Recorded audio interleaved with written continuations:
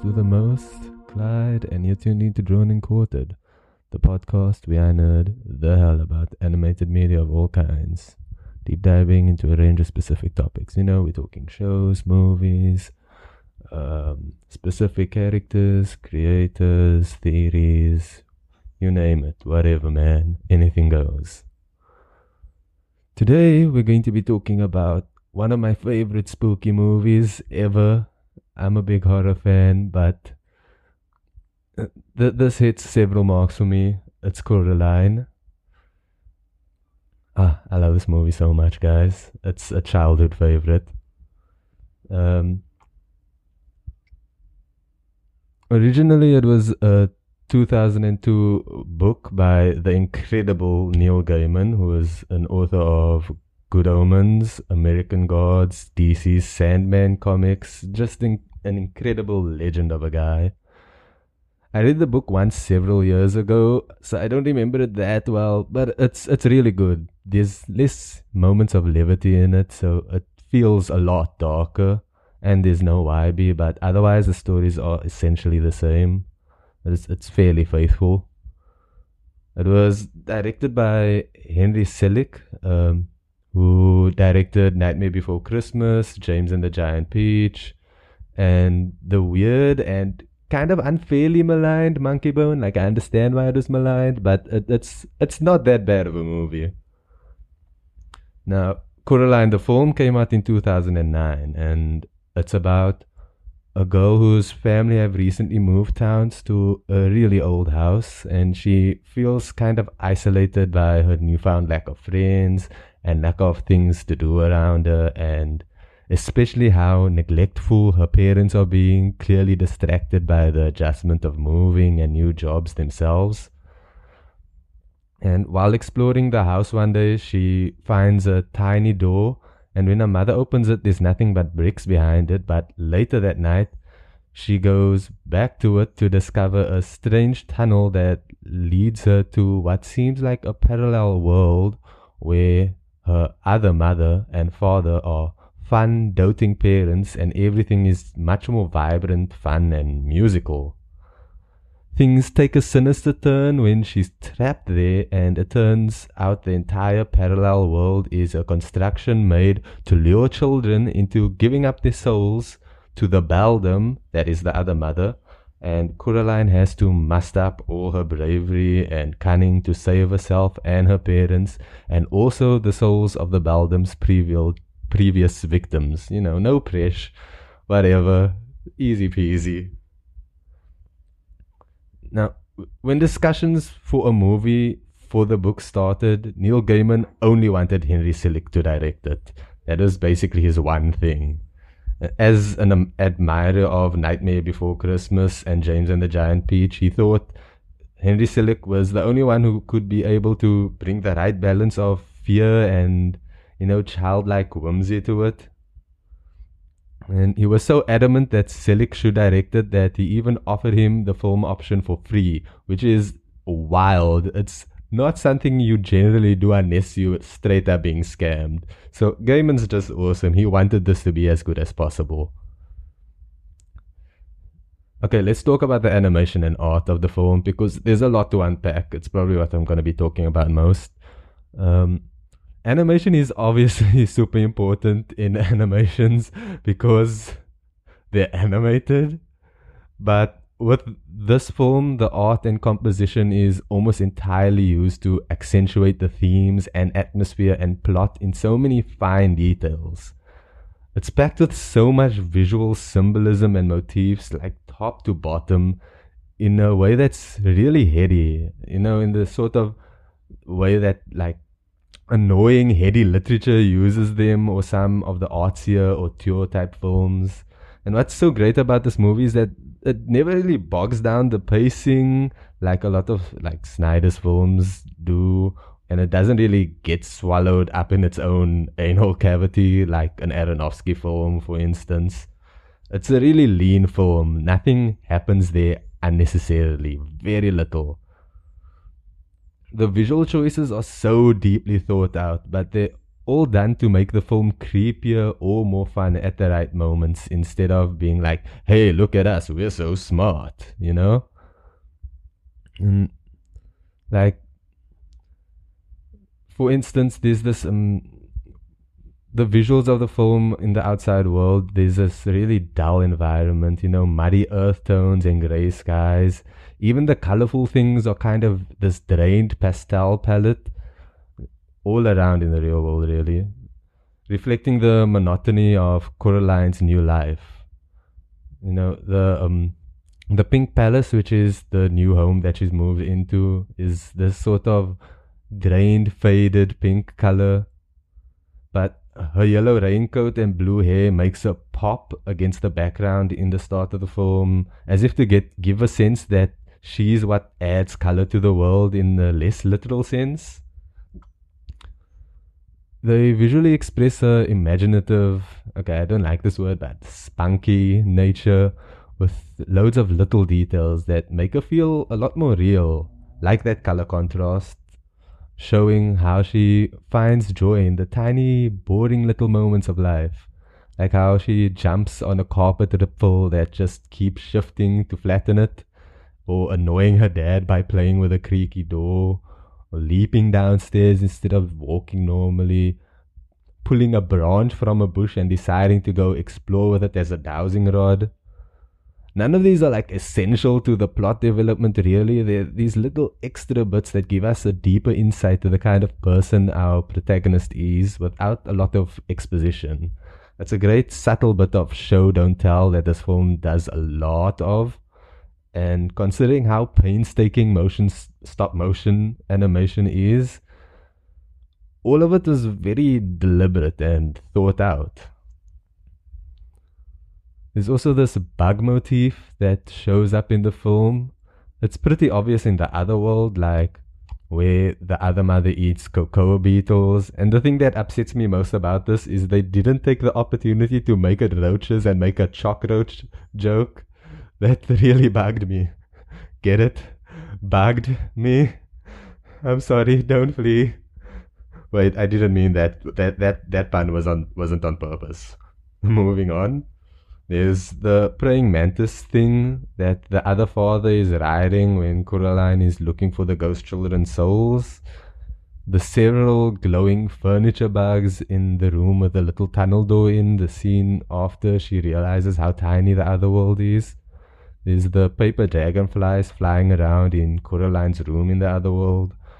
And the fact that the beldam transforms into a tall spider lady and turns the room into a spider web also, obviously.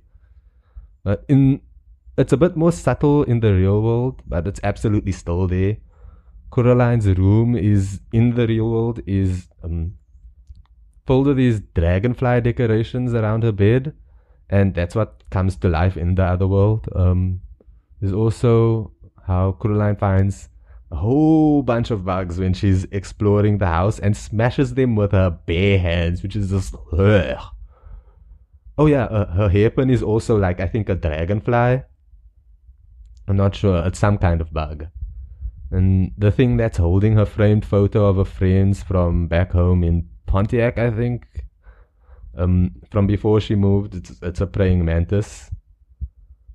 There's this very subtle but 100% there bug pattern on the wallpaper in the room with a little door on it also. And Wybie and the cat were hunting banana slugs outside.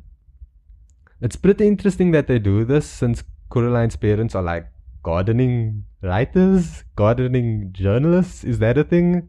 I don't know, but they write about gardening. Point is, bugs are mostly the natural enemy of gardeners because they generally mess up their gardens. So there's a symbolic conflict who loves bugs. Another bit of visual symbolism I loved is the way the ghost children come to Coraline when they're free in dreams, reminiscent of The Starry Night from Van Gogh. It's such a gorgeous pair of sequences and a nice way of both showing us that they've ascended and that Coraline is being contacted through dreams. The most famous visual motif for this film, though, is almost certainly the whole buttons for eyes thing. The idea here being that eyes are the windows to the soul, and by signing over your eyes to the other mother, you're giving her your soul, which is also why finding the ghost children's eyes is what saves them from the other mother's grasp. Is also the shadow of a button slowly covering the other world's moon when Coraline is searching for the ghost children's eyes to show Coraline, since that once the moon is a button, her soul will be the Beldam's. Da da da da. The art direction is really clever in how it inspires horror also. Obviously lighting is very important, but the shape of the environment itself is used very well to this effect also. With the real world and less hostile moments in the other world consistently showing this neatly lined architecture, nearly perfectly symmetrical shot composition, like when Coraline's in the kitchen and her parents are both working.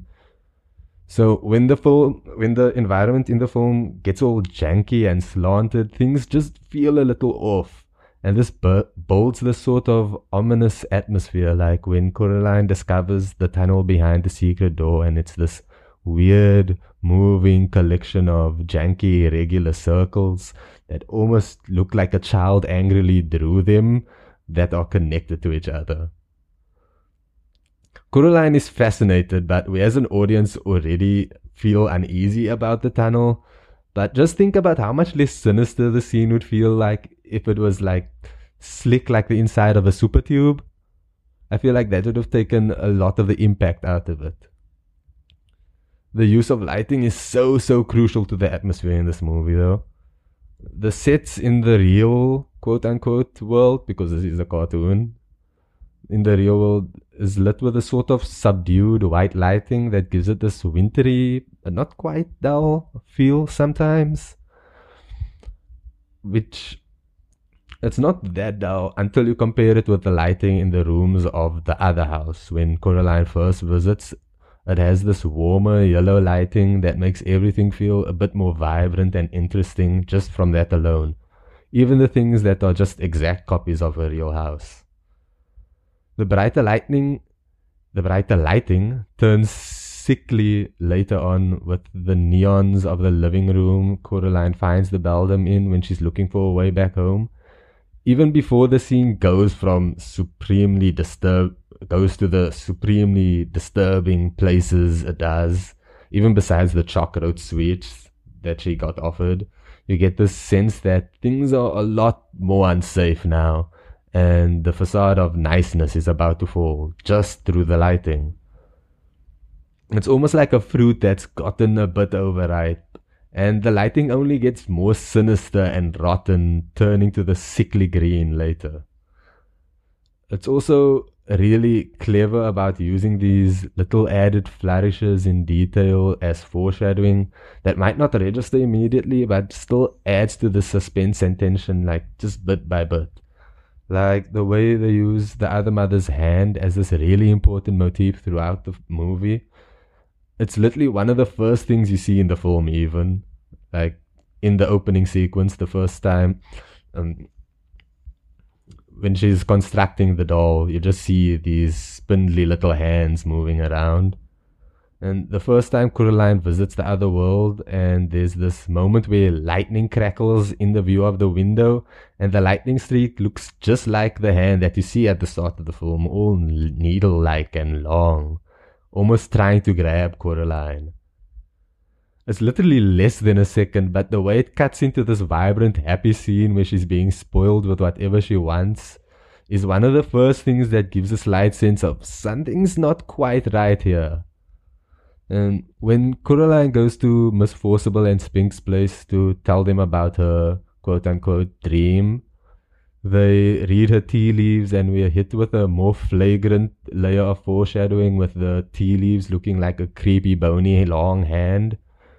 We of course later learn this is what Beldam's hands look like for sure, and also foreshadows it escaping to the real world when Coraline thinks she's finally safe. There's actually a whole bunch of seemingly random close-ups of her right hand too. I can think of at least 2 different examples where she's tapping her fingers on the table, just like impatiently waiting. Also, weird detail that I don't know whether was on purpose or not is that when the other mother taps her fingers the first time and she's still pretending to be nice, she does it the wrong way, leading with her index finger instead of her pinky, but does it the normal way later on when she's all 90s runway model looking. I I could read into that more, but I'll try not to get hung up on things that aren't totally clearly on purpose.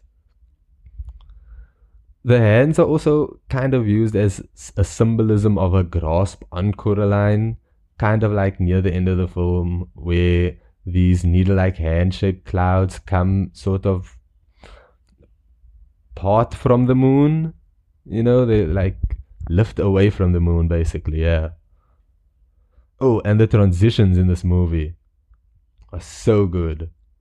The scene transitions are all really wonderful. Sometimes like Satoshi Kon level stuff. Obviously, there's like that now famous audio transition of the Beldam tapping the side of a button eye, making this clink clink sound as Coraline looks away. That seemingly, that's like completely seamlessly morphs into this dripping sound as you look into the like the water tapping down. I don't know if I'm explaining this right, which I guess is sound, not animation, but still, it's really cool. Another thing about this moment, you know how the lead up to it is Coraline asking for a clue. Tapping on her eye actually was the clue because she had to find where their eyes were.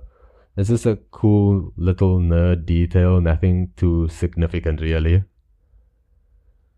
The transition where Coraline has her ear on the hole in the well, also like near the start of the film, as it starts to rain and there's this crossfade as the camera orientation changes 90 degrees and she's suddenly inside a house looking at the downpour. It's some really brilliant stuff. Oh, that is like, wow. The transitions from the other world to the real world are also pretty smart too. Though it's a lot more subtle and less out there. In terms of pure animation and art direction, Coraline is so far ahead of just about every stop motion animation, really. Except maybe Kubo and the Two Strings, which was actually done by the same studio created specifically to make Coraline, Laika. So that's cool. If there is a weak aspect to this film, it's the soundtrack, though. The sound editing itself is incredible. Like the eye tap that changes to the water drop, genius stuff. And of course, I love Coraline's song by the other father. Like, what a classic! Come on. However, that happens once, and the actual background music is a little bit too incessant. Like, it barely stops for a minute for like the first half of the film, and it lets the film down pretty often, to be honest. It's not terrible at all, but I really wish the film was more comfortable allowing itself to stew in the silence. A lot of great tension can be built like that, and I feel like it was a lost opportunity.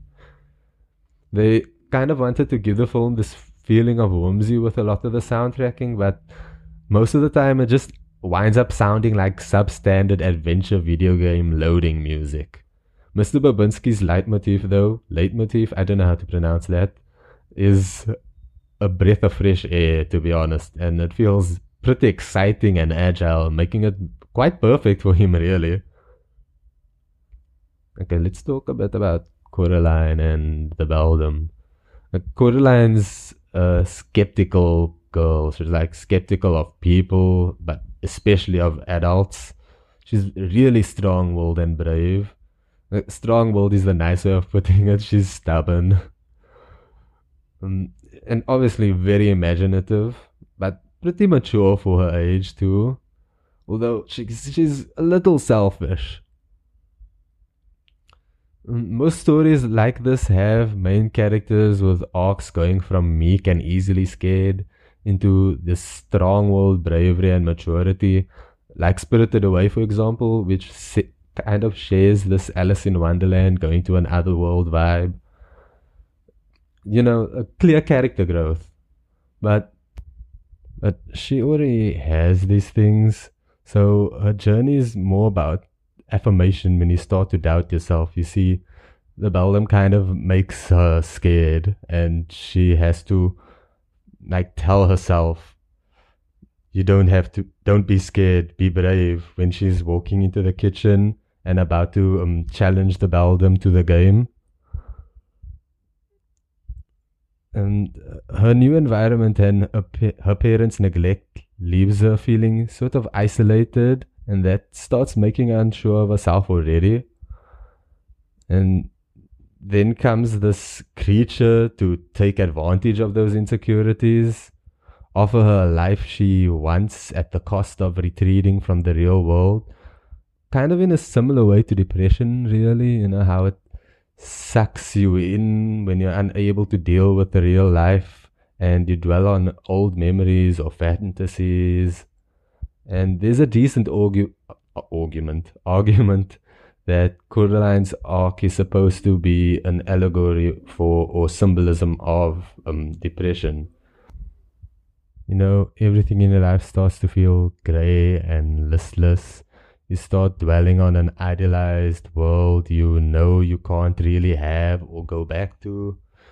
You start to feel distanced from your real life the more you get sucked into it, into this comfort of the fantasy. I think of when Coraline escaped the Beldam and her parents were missing, that heartbreaking scene where she sleeps in their bedroom, makes the pillows look like them, and cries herself to sleep. Wow, that kind of really crushed me a bit. And it's not like it wouldn't make sense for her to be depressed, the whole feeling neglected thing, the loneliness of starting over where you have no friends. There is something to it. And thinking of the story in terms of a character building themselves up again instead of a transformation of character is kind of really powerful to me. The idea that kids have to go through a thing to become fully formed individuals never really gelled with me. And to see a story about finding your way back to yourself and overcoming times of doubt is really pretty heartwarming. The Beldam has gotten the best of all these trusting, naive kids before, but met her match in this skeptical, whip-smart, stubborn girl who simply refuses to give in to the Beldam's creepy demands. But not before the Beldam makes her waver and doubt if she can overcome this. She's just a really wonderful character. The other mother is a fantastic horror villain. Oh, just top tier. She's sinister, manipulative, and twists sweet sentiments into something truly perverse. She's kind of like a domineering, abusive mother a bit. I actually heard a theory that the film could be an allegory for abusive parenting, but I don't know how much I quite buy this, considering considering her real parents. Yeah. The other mother's behavior, though, definitely incredibly reminiscent of toxic love. The use of gifts and treats to excuse cutting people down and justify forcing them into situations they're really uncomfortable with. The dimension of her character really gives this realism to her fear factor that gives it a lot more bite to me. The fantasy side of her horror as a character is also like fantastic. Just primo nightmare stuff. Evil soul-eating spider who can literally change her environment at will. I mean, come on. The way she transforms from looking like Coraline's mother is beautifully menacing.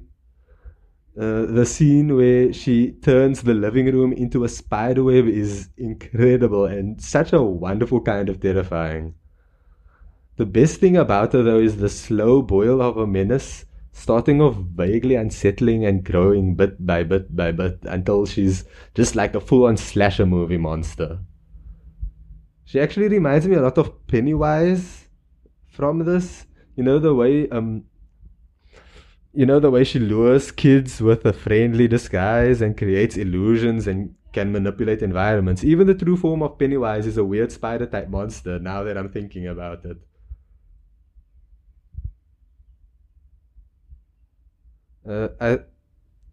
I kind of want to talk about the Coraline theories that there are. There's quite a few of them, but I think I'll just like talk about four.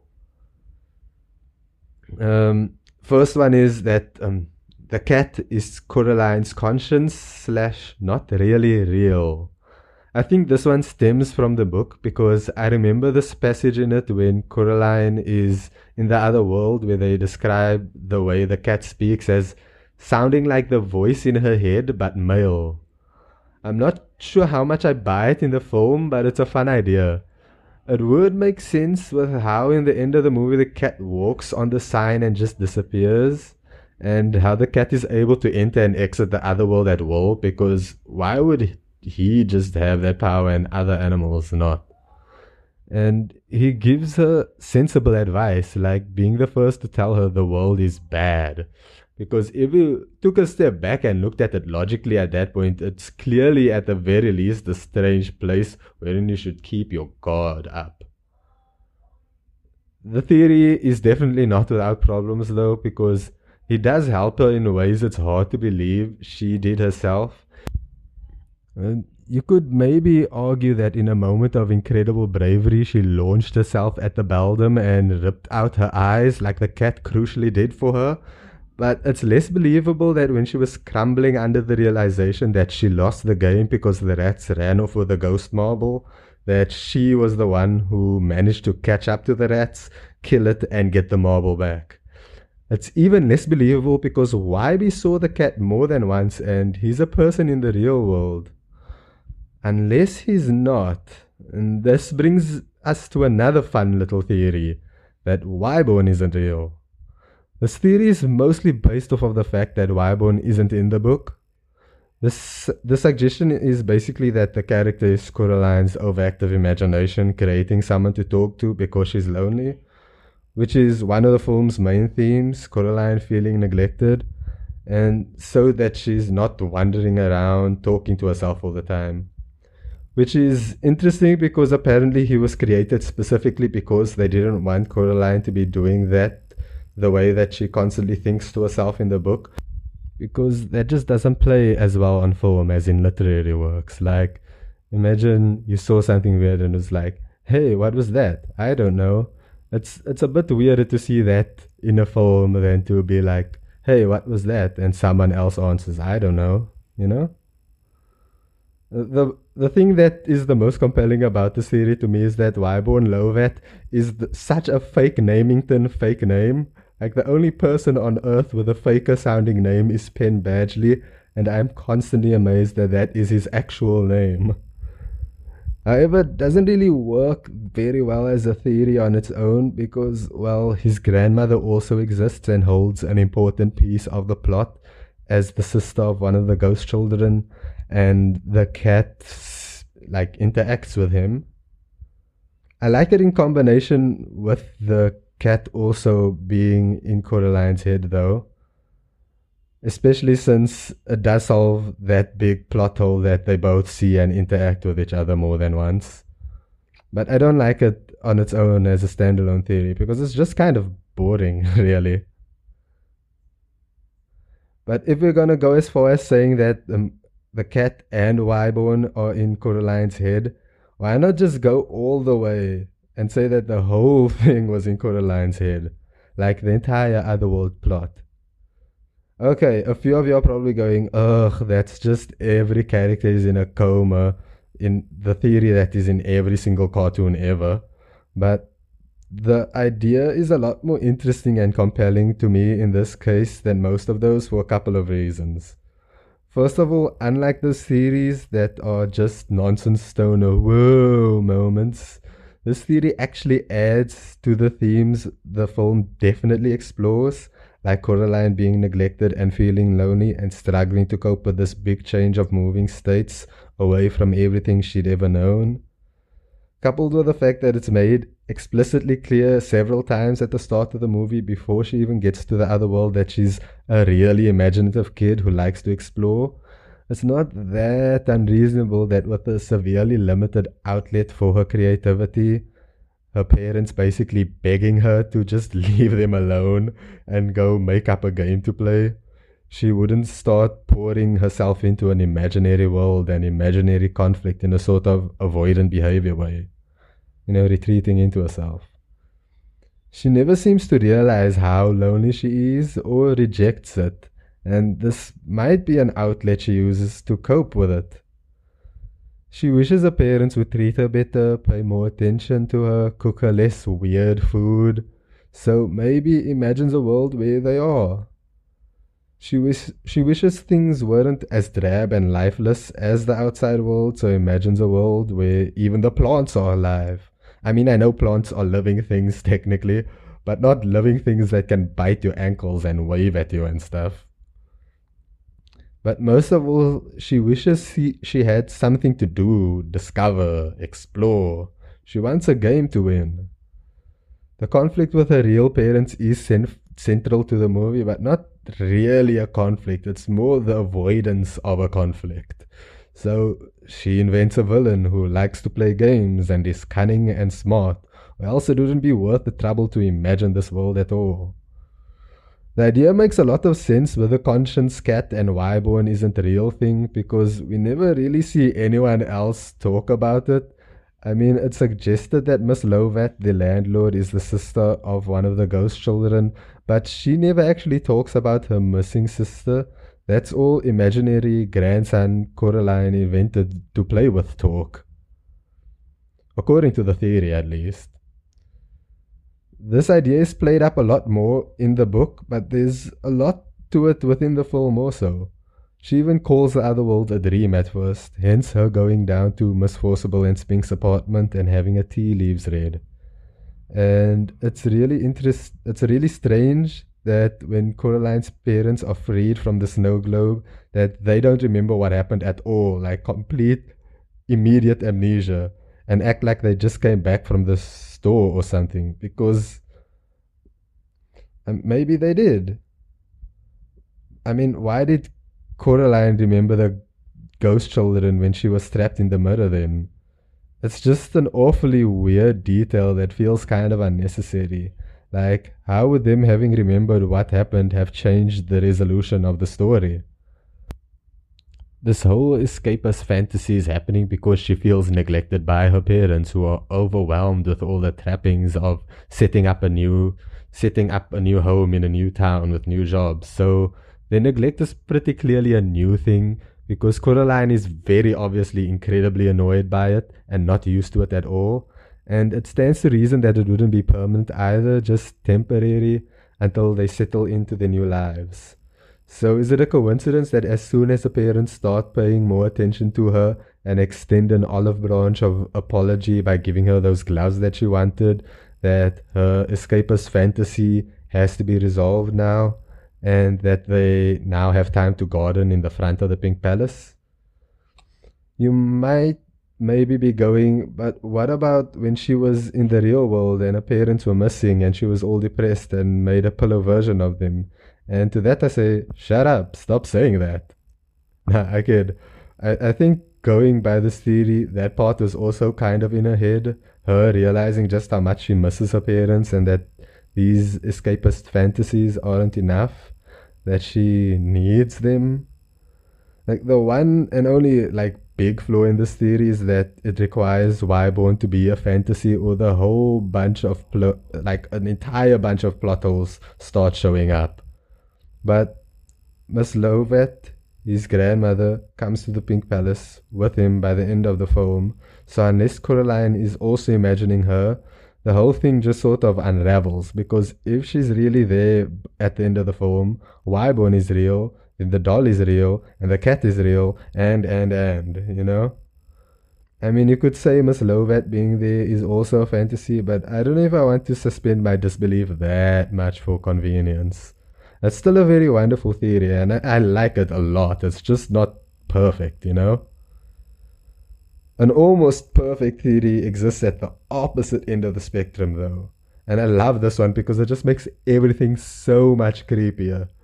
Not only is everything and everyone real or an illusion made by the beldam, but Coraline isn't escaping the Beldam at all.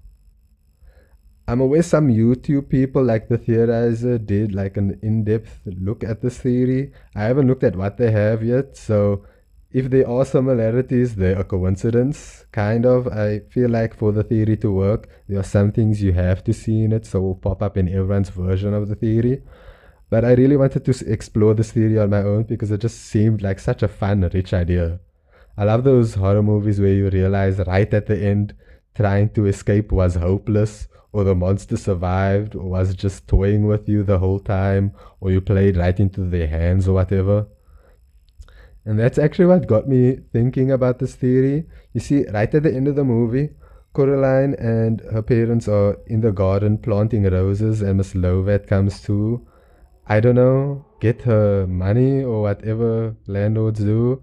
And the camera pans out, and the last frame of the movie is us looking down at the garden, paralleling the aerial shot in the other world, where we saw it looking like Coraline's face. And here it's shaped like the Beldam's face. I'm so serious. Like, go look, it looks like the Beldam's face. Do you understand how much seeing that messed me up? but it did get me thinking, what if the entire Pink Palace is the Beldam, and the other world is just her stomach, slowly digesting the souls that she ensnares in her trap? If that garden is her face, it would make the house like a torso, stomach area-ish, right? Not only that, but the way that the doorway to the other world looks is pretty reminiscent of a gullet, all round and tube-like with that slight accordion stretch to it. And when Coraline crawls through it, it's clearly very soft and almost flesh-like. The ghost children's souls aren't munched up right away and put in the physical moving other mother's belly either, like you'd expect from a monster that wants to eat you. And that's because she's busy eating them all the time, because they're already in her belly being digested over time. So as long as Coraline lives on the Pink Palace property, she's not out of reach of the Beldam. But you say, wait, she locked the door and threw the key down the well with the other hand. Surely the Beldam will just starve with her stomach locked forever. Well, I don't know how to say this, but Coraline kind of got played. I said, well. Well, that's funny. Okay, wait. So there's this really weird random throwaway line near the start of the movie where Wybie says something like, the well is supposed to be so deep that if you look up from the bottom of the well, you see stars even during the day. And then they just breeze past that incredibly weird sentence. And something similar is said in the book, I think by the cat, but again, it's been ages since I read it, so I might be wrong. But someone in the book goes on about how if you look up from the bottom of a mine shaft, it looks like the night sky. But the fact that this throwaway line that's never elaborated on is said in both is very sus to me. A small overlooked detail of the other world is that it's literally always night when you're there, when you look up. Even after Coraline goes to sleep and wakes up there, it's still dark out. Even when Coraline enters the other world during the day, when you get out there, it's dark. Which makes you wonder, is this the bottom of a mine shaft? Is the well another entrance into the other world? Maybe like the butt intestines? We already know through the cat that there's multiple ways to enter and exit the other world, so there's no reason for the well not to be one. Especially with how incredibly similar the well looks to the other main entrance, the doorway, when looking down at it. Like, they look really similar, guys. Really, really similar. Also, in Coraline's first meeting with Miss Pink and Forcible, they say a bunch of weird pseudo-prophetic nonsense and give equally pseudo-prophetic nonsense advice. Except the prophecies aren't very far off, just kind of confused, like there being a tall, handsome beast in Coraline's future. And the Beldam is pretty tall, and Loki has a model-esque bone structure. You can see how her throwing the key and hand down the well was a hilarious way to combat the Beldam now, right? She just gave her key and hand back on a silver platter. Her hand is smashed to bits, but I'm sure someone with her power can eventually fix it up. And if she has it in her possession at least.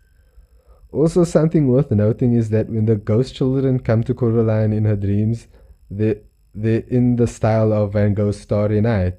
Starry Night, like the bottom of a mine shaft. Is that enough of a twist for you? Because, well, too bad. There's even more to this. The theories are right so far, but for it to be perfect, it would also have to solve one of the bigger plot holes in the film to make it one of the more logical explanations.